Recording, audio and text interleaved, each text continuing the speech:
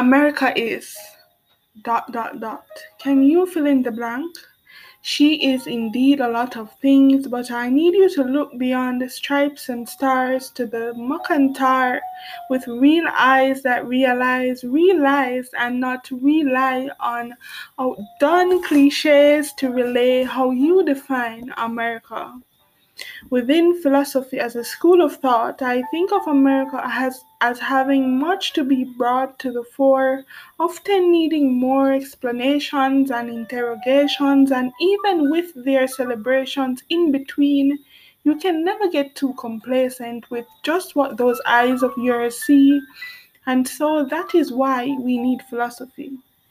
American philosophy focuses first on the birds and the bees, ultimately how America was born, and cradled by the Calvinist faith and the Puritan embrace, moving next to concepts of rights and liberty, revolution as a willow tree shedding tears every now and then, behind lifted fists whenever one ran out of bullets, and from that, American and humanitarian revolutions were born.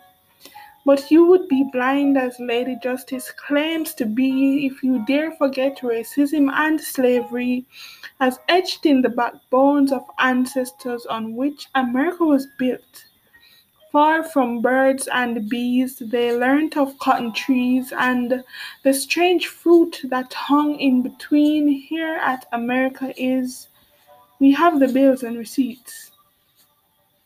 Transitioning next to Transcendentalism, America, she feasted on the isms and schisms of which the previous generations were emotionally starved, filling its gut to the brim with the spiritual and intuitive. Have you yet figured out who or what America is?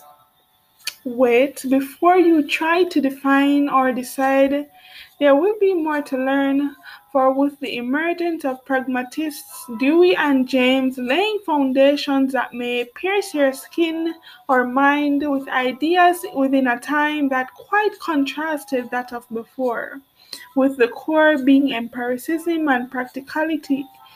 Stay tuned, you'll want to hear more. And lastly, but definitely not least, in the upcoming episodes, you'll also see Black Magic, Black Beauty, Black Voices, Black Glee, Black Misery, and often succeeded by Black Resilience in the topic I deem my personal favorite, African American contributions to philosophy. So please come through if you know what's good for you and listen to the corners, crevices, and blemishes of what America is. Here, American philosophy takes a sip of spoken word. So whether you're a nerd or a bird or a bit awkward, join me in this a weekly blurb of your favorite poetry podcast. America is.